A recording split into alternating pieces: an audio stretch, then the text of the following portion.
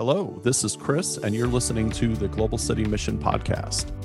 Today, I'm joined by my co-host, Joey Dermeyer, Mobilization Catalyst with GCMI in Atlanta, and by Gabe Brazle, GCMI Mission Catalyst in Philadelphia. Gabe was one of the first GCMI team members in New York City and continues to serve on our team now in Philly. On today's podcast, we are going to be talking with Gabe about his experiences in cross-cultural ministry, both in New York and his transition to Philadelphia, and how he continues to serve there. So welcome, Gabe. Welcome, Joey. Good to have you guys on today. Hey, Chris. Yeah. Hey, Joey. It's good to see you guys. Be with you guys. Yeah, it's good. Good to be with you too. Yeah. So remind us real quick, Gabe, how long have you been with GCMI? You've been on the team for a little while now. Yeah, I started in August of 2013. So nine years. Yeah. 9 solid years. Wow. That's awesome. And you, the elder statesman. But yeah, so you started in New York with Jared and living in the Bronx. And tell us how that was. Like, how did those first couple years go? When we moved to New York City, my wife's from like a town of 250 people. I'm from outside of St. Louis. I've been to New York once, I think, and didn't visit the city before I came up to live there, other than to find an apartment 2 weeks before my family came up. At that time, I had a 1-year-old daughter, and yeah, we kind of hit the ground running. I know you guys have talked some in the past about the Equip training program. Yeah. One of our partners that had helped kind of prepare people for ministry and mission. So it wasn't like, we were just completely blindsided, like all by ourselves doing this new global ministry that at that time, I mean, GCMI has now been talking about it for, a good decade plus. Right. But at that time, I was very unaware of this fact, like many of our listeners still. I mean, they're still kind of waking up to the idea that, there is global peoples all around us. And so that move was, in a way, jumping off the deep end for us. But in that Equip program, there was kind of a safety net to help us if we were drowning. We lived right there in the middle of the Bronx. We would get on the subway. We had no car or anything. New York City's not a car city. And there were more people on the train car, I think, than lived in my wife's town, for sure. Yeah. And we would see more people in a day than we would see like in a year back home. And so it was an overwhelmingly crazy experience. But by the time that we were able to kind of sit down and be like, okay, we're here in New York and look at all these people, and I've heard you guys kind of talking about that in past episodes, like once our eyes kind of adjusted to where we were at, it wasn't just people, but it was this whole neighborhood is a Yemeni neighborhood. This whole area is Bengali. This whole area is Albanian. This whole area is Italian. Oh, wait a second. Those are Albanians too. And so this very... again, I think talking about, is it Clarkston that's in Georgia? Clarkston, yeah. Just, not the same concentration in the small amount, but that same, like, very much in a different country all of a sudden. And we didn't even realize it until we, we're walking around figuring it all out. So that has to be an interesting thing, though. I'm sorry to interrupt, but I'm thinking about like these two Midwestern kids who moved. We were kids. Huh? We were kids. We were like 20. Yeah. Literally, these two Midwestern kids show up in New York City, of all places, and just that cultural difference and shock had to be jarring a little bit. I did not know. I knew of, but I did not know a Muslim until I moved to New York. I don't think. Right. My first word, like the first time I remember hearing the word Muslim in general, I think was September 11th, like as a child. Like it's just, this is, and so even though I'd made like a mental shift in my head, even while I was like in high school and college, of no, Muslims are just different people, like still actually coming and encountering Muslims and being invited to a mosque. It's like, can I go in there? Like what happens? What kind of demons are in there? Like this is very, very, very, very different. In that first year, we got plugged in with Equip, where we were asked, hey, there's a pretty big Albanian community, especially from the nation of Kosovo all around you. Can you guys plug in and get to know them? And I didn't know anything about Albania. I knew where it was on a map, so that's better than a lot of Americans. Yeah. I knew nothing about the country other than I had just watched Taken. And then that movie, the Albanian gangsters are, trafficking humans and stuff like that. So that was your context, was just that movie. That was the context. That was my context. Yeah. That was my context, Chris. I got to know this one Albanian guy, and he's like, what do you even know about Albania? And I was like, well, I saw Taken. And he looks at me and he shakes his head and he's like, no, man, no. And I was like, did I offend you? And he's like, no, they got it all wrong. Like, Marco is a Christian name, but he's from Tripolia. That's a Muslim city. The American hero kills so many Albanians. That would never happen. And then, like, the Albanian guy tries to shoot a guy in the back. We don't do that. We shoot people in the face. And I was just like, oh, no. He smiled. I was like, I'm just kidding. And I was like, all right. And so our introduction to this people group that was just very different from our own, that did have this rough, tough reputation, that was really, at first, hard to get to know. The community that the Albanians had built for themselves was very insular. Like, we are Albanians. We kind of don't give a rip about who you are. We're doing kind of our thing. We're going to hire one another. We're going to make money, and we're going to move forward in this society that we think, is heaven. Like, we came to America to find heaven. And then trying to get to know them for a good year, like just showing up at their restaurants over and over, letting my daughter terrorize their playgrounds, like where they're all hanging out, kind of just forcing ourselves into conversations. And we're like, man, no one is accepting us. It's just like, what are these Americans doing in our spot again? What are these Americans doing in our spot again? You guys have talked a lot on the podcast about how many times internationals are so excited to have you in their restaurants. Yeah. And I think that sometimes that's very true. Yeah. And yet I've also discovered there's some restaurants and some times where it's like, wait, what are you doing here? Like, you don't belong. And so in that first year, probably about 8 months in, we made this one friend who was just a couple years younger than us, probably had just turned 20 or something like that. I'd only been in the States like a year. And he was a waiter at one of the restaurants. When I knew he was kind of our friend, whenever we were sitting at the table, and it's only Albanians in this restaurant other than my family, like, that I've ever seen. And he's serving us our food when this group of like non-Albanian white ladies come into the restaurant. He looks up while he's at our table and he's like, what the heck are they doing here? And I was like, oh, he said that while we were here. Like we belong and they don't. Like, And all of a sudden he introduced us to some of his family. And because we were with him, we got to know these other connections. And pretty soon out of that relationship, it seemed like the door was kind of open into the community. And once a couple of people started vouching to say, hey, I know those guys, it was like we were in. And it took a good, year's work of like every day trying to get to be in with these people. But we finally did. We found that into relationship and into conversation and into invites to people's homes, and eventually their homes even back in Albania when we went and visited their country for a while. So that was really neat. Yeah, I think that's great. I think that's great that you share it. It took you a full year plus to get to that point. Like full time. Yeah, right. And so, and I think that's part of the problem that, a lot of church leaders and, probably people new to cross-cultural ministry, they feel like, I should be able to just hop out in the community, throw out a few spiritual statements, visit a couple of restaurants, and all of a sudden I've got this inroad. And yeah, sometimes it is that easy. I've had great conversations with people on a first visit to a restaurant. And I've also gone back to the same restaurant and I'm still just a, nobody in the background. And I haven't had the opportunity to figure out how to get to that next level.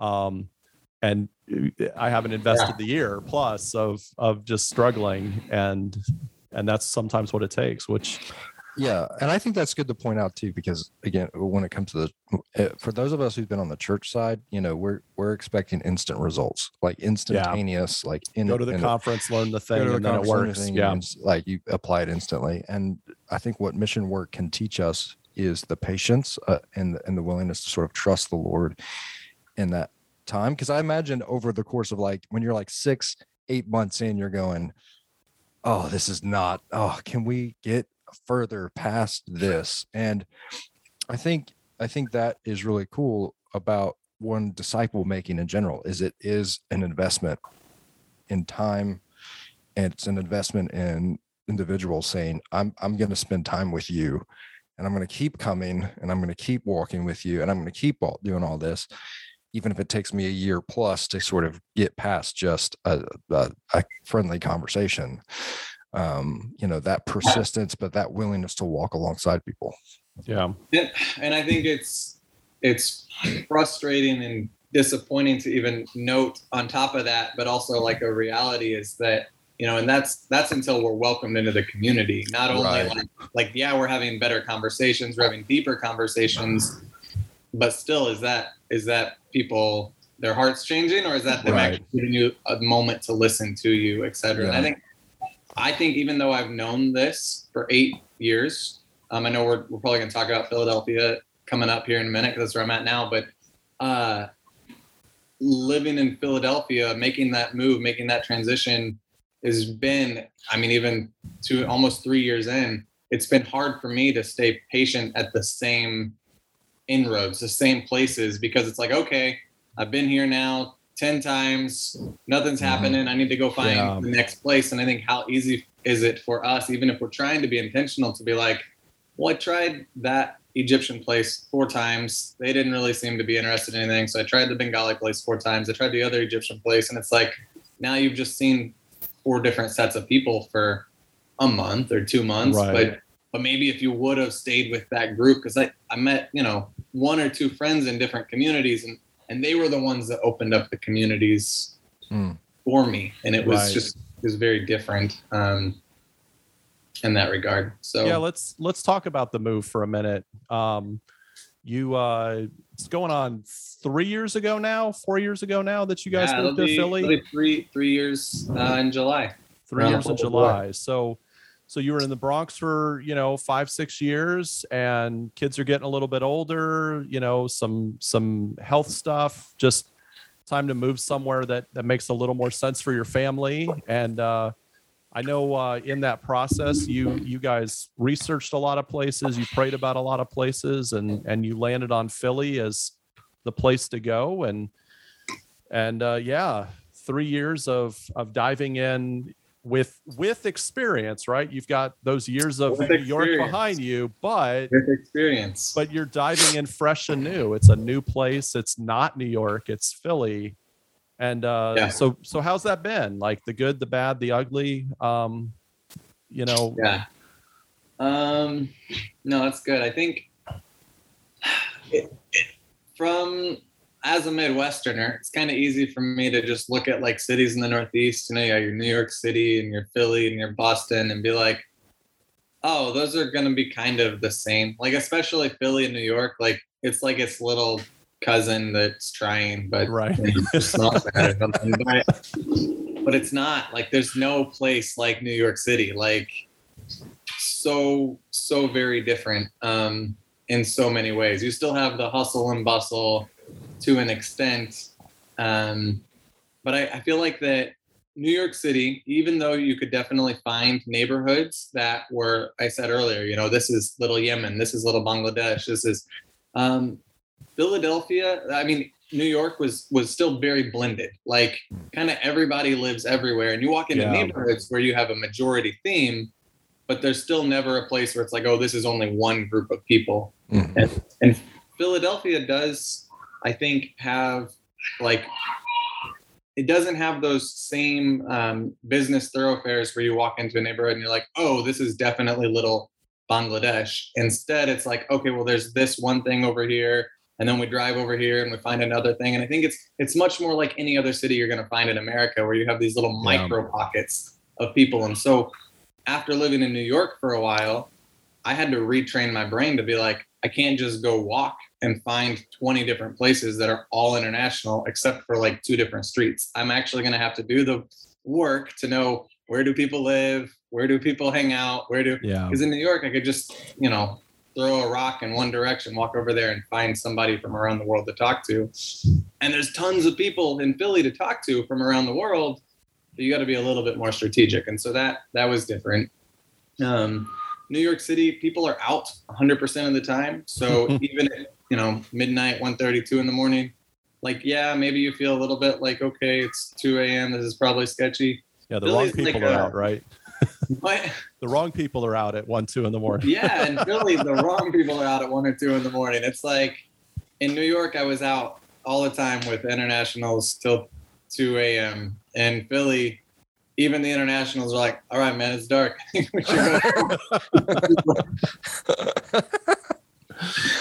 If not, they hang out in their cars at the parking lot, like, a mile and a half north of me. I know where that parking lot is too. That's the only one they hang out at late. It's got big lights and stuff like that. But it's been very, very different. And I would say another thing that's really different is comparing the two, New York versus Philly, the level of assimilation in New York City. I think that whether you've been there for 5 minutes or you've been there for 50 years, you're kind of a New Yorker. And you kind of belong and you kind of don't. But people wear their ethnicity pretty heavy. Like, especially even, I was thinking Albanians. I work with Albanians a lot in New York, and they're white. They could blend in with mainstream white America if they so tried. Right. But in New York, they're great with being Albanian. They got kind of this reputation. And some of them are assimilated, absolutely. Like, and I use the word assimilation lightly. Like, they are a part of our culture, but they can also maintain their own. Mm-hmm. Whereas here in Philly, it's benefited a lot of people to kind of try to bury, it seems like, the fact that they are different and to just try to be one of the regular Americans. And so where you used to be able in New York, I could go to the park and find just a whole big group of one ethnicity hanging out together. Here it's like, it's like 2 families and maybe they're trying to hang out with some other people, which has its pros and cons because now they're more willing to hang out with me. And yet it's a lot harder to just jump into that oikos, that group of their local community. Right. So those are some differences. I think that you said earlier, I had years of experience, I guess, working in New York, and coming to Philly, it was really nice to have this heart and desire that was able to collaborate and realize God is already at work here. Yeah. Like, even though I was told the opposite when I moved to New York as a kid, and I was 23 or whatever, I really thought I was going to take Jesus to New York. And I mean, for the first 6 months, I was probably pretty sure I was going to take him there. And then like after 6 months, I was like, oh, he did live here already. I see. Like, at first it was just scary, so. Yeah. But after that point, it was like, he's here. He's been here. He's been at work. I get to help point that out. And I think that was an important shift, because so many times we go into a place and it's like, I'm here to take God somewhere. And it's like, that goes against our beliefs. But we still do it. I think another thing that I did here, I came here alone. I don't have a team, GCMI team with me. And so having the wisdom to seek out ministry partners and the opportunity to enjoy seeing the good that was already happening in the city, looking for groups to collaborate with. I partnered with this Grow ESL. I didn't start my own ESL program. Christian group that's already has a great program. And I'm like, hey, let me connect with that. I get to help teach English. I get to connect with internationals. And if there's other teachers that want to learn to do, gospel sharing like we are doing, then I can also help be a gift and benefit there. Wanting to work with the Afghan refugees recently coming over, I didn't try to figure out how do I do this by myself. I connected with the organization or groups that are already doing that. And so that was things I definitely, I wasn't as connected to the larger church, I don't think, in New York. And I'm really glad I was able to do that. when I transitioned over here. Well, kind of the pros and cons of having the team in New York was you didn't have to do that because you had a team to work with. And so being on your own in Philly, you know, I mean, plus the wisdom of a few years experience, like that kind of gave you that opportunity, kind of forced that opportunity on you. You had to do something more. Yeah. Because I definitely couldn't have done it all by myself. Like, might have tried, but. Yeah. Hey, so as you've been talking, one of the questions that pops in my head is this idea of, you know, obviously we always want to, whatever it is, we want to be spirit led. We want to be following the harvest. When you're like, for you, is it like, would you say like, I don't know how to word. I'm trying to figure out a way to word this, but is it like, you know, 80% of my time I'm going to go after Albanians, but I'm going to be open to 20%, or is it just sort of like wherever the stream is open, I'm just kind of following? Yeah, that's a great question. Like, what does that look like for you? I think there are some people that definitely like wear the blinders like a horse. Like, hey, I am going to work with these people, and there's nothing that can shake me from that path. And I think that sometimes that really seems like it's from God, because it's like I have a burning heart and desire to see these people presented with the gospel. And like I said earlier about the intentionality of Albanians, like if I wouldn't have shown up at those restaurants once a week for 8 months, and whatever, like I don't think that we ever would have got the relationships that we had. So I think that is important. I will say with the transition to Philly, I was really transitioning heavily relying on the fact that I would be doing mostly Albanian ministry. There's an Albanian Christian church, one of the few Protestant Christian churches amongst the Albanian diaspora here in Philly. And I partnered up some with them. But I think that to an extent, partially because of that assimilation and second generation thing that is here in Philadelphia, as there was a ton of fresh immigrants in New York, and here like a lot of the Albanians really could plug into an American church because they speak English like not only like a second language, but it's almost their heart language because they came over young or they've been over, etc. And so I think that I still, probably what you said, Joey, I probably try to dedicate like 50% of my time is like, I'm going to go out and pursue these Albanian places and these Albanian relationships. And yet I know that next to that Albanian coffee is also the Bengali supermarket. And so every time that I go to the coffee, I'm going to go and drop by the supermarket and talk to the family who works there, etc. And so I think having that intentionality is important, especially if like you feel like God has laid a burden on your heart for a people group, or if you put in the work. Like I know more about Albanian culture than I know about other cultures. Now I'm no expert, right? But I know more about that culture. I know more about the language. I know more of the language than I know, other things. So I appreciate you asking that. That's a good question. So we moved here, like I said, in 2019. One thing that has been really different in our ministry that I didn't see coming, GCMI, global city. We're working with global peoples in our cities. Right. COVID hit just 2 months after we lived here. And as you guys know, as everyone knows, that just put a big kink in everyone's plans for, I would say it still kind of puts a kink in my plan. Really the international community, some of them really went closed. A lot of the Asians were not seeing anyone. The Bengalis, similar. The Albanians really didn't care. So I was still able to see and interact with a lot of them. Their businesses were all closed, so you just went to the back door. Pretty cool. So, but I think that because of COVID and because of just the big pause that put on life, I started looking around on my block, and our block is predominantly African American, a few white people, and some Puerto Ricans and Dominicans. We got a big Spanish-speaking Puerto Rican Cuban church down on the corner.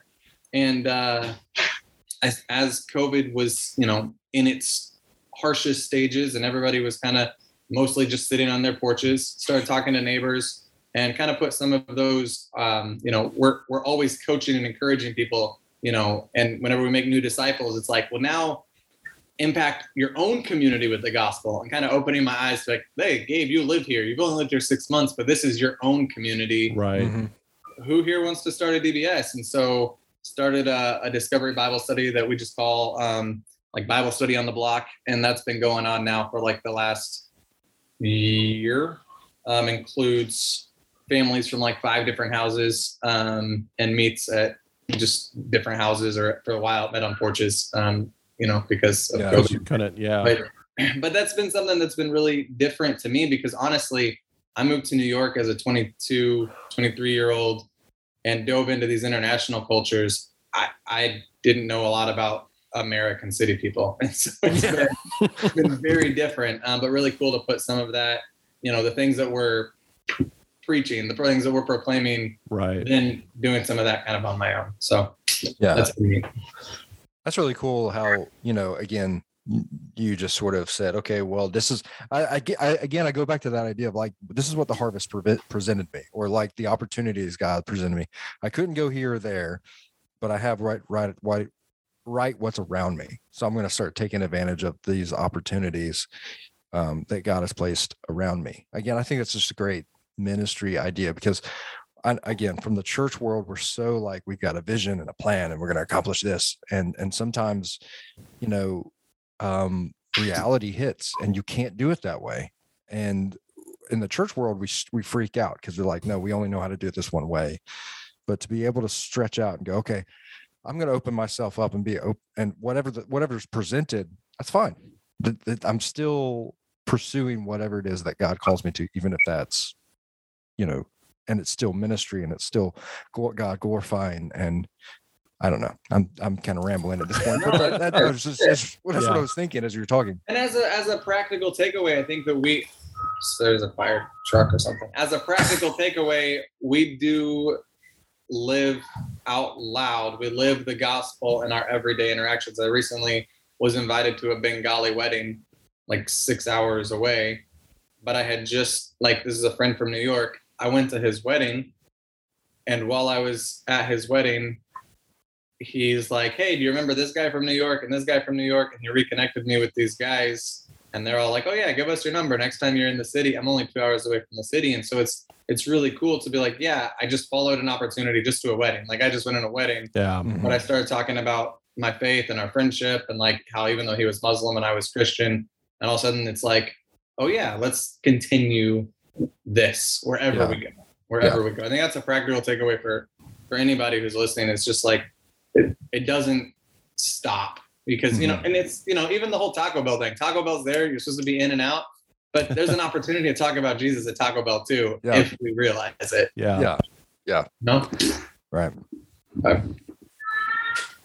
I think one of the things I love, I love the general GCMI continuing to be on the move, GCMI doing new things in new places. But I think one of the opportunities you moving to Philly gives us as an organization is you've got all this New York experience, you've got all this GCMI discipleship evangelism experience, and then you experience that new place. And I think especially the pastors we're talking to, Joey in his role, me, out networking, like the pastors that we're talking to, they're experiencing their cities sometimes for the first time in that like broader multi-ethnic kind of way. And so let's talk to those guys for a minute. And maybe it's maybe it's another 23-year-old Gabe who's getting ready to move to New York, but like, what you've now experienced 2 cities where you've dived in deep to go, how do I see the city? How do I find those places? And, and then how do I rediscover it as I realize, well, maybe this isn't quite the open door that I thought it was, and maybe God's got something different.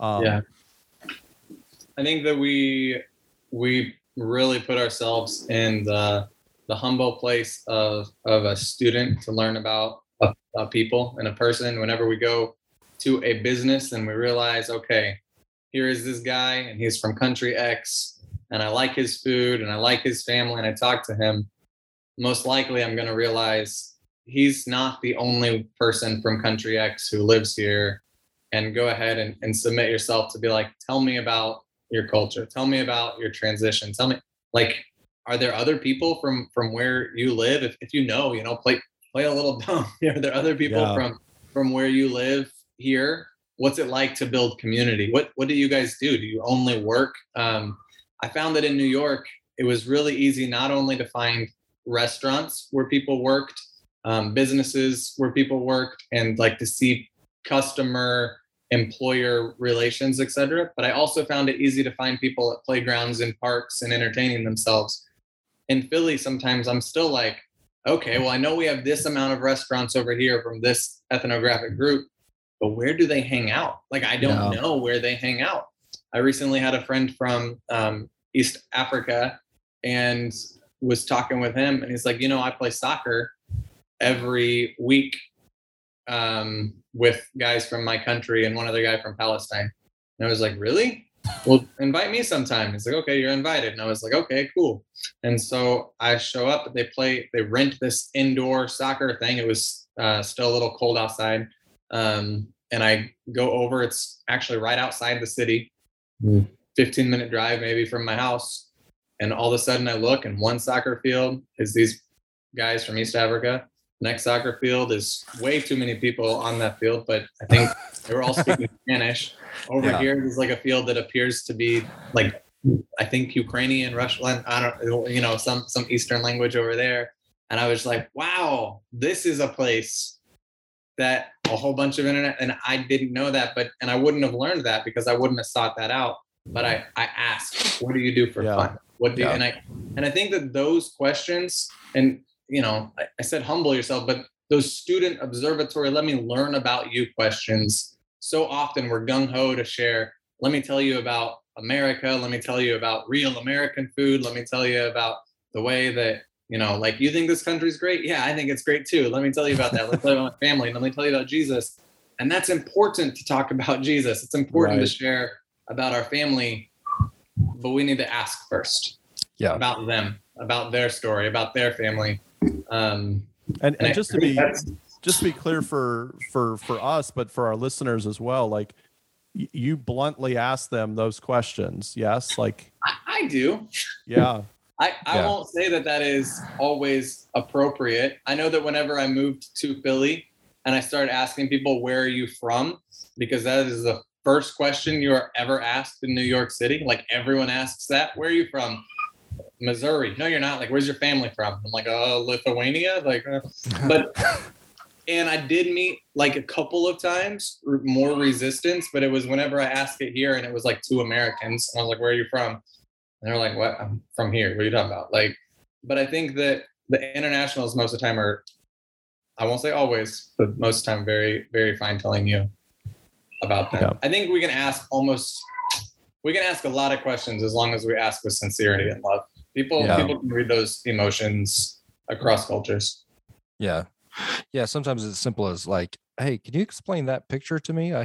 What is that building that I see in that picture? Or what is this picture I see about? Or one of the things we always end up talking about food, but one of the things I always ask is like, what would you have? Like, what if I was when I walk into a restaurant, what do you recommend? Like, what was something that you really enjoy? I want to try it, or something like that. We talk about food because I think it's one of the easiest observable inroads. Yeah, I think that there are going to be, there's numerous paths to meet people. I know a lot of internationals that work with different travel companies. I know a lot of internationals that work in the medical field. I know, and I think that the more that we retrain our brains, like, you guys have talked in past episodes, eyes wide shut. And then all of a sudden, I think it was whenever you're talking with John, or it's just like, oh, look at this new restaurant that's in my neighborhood.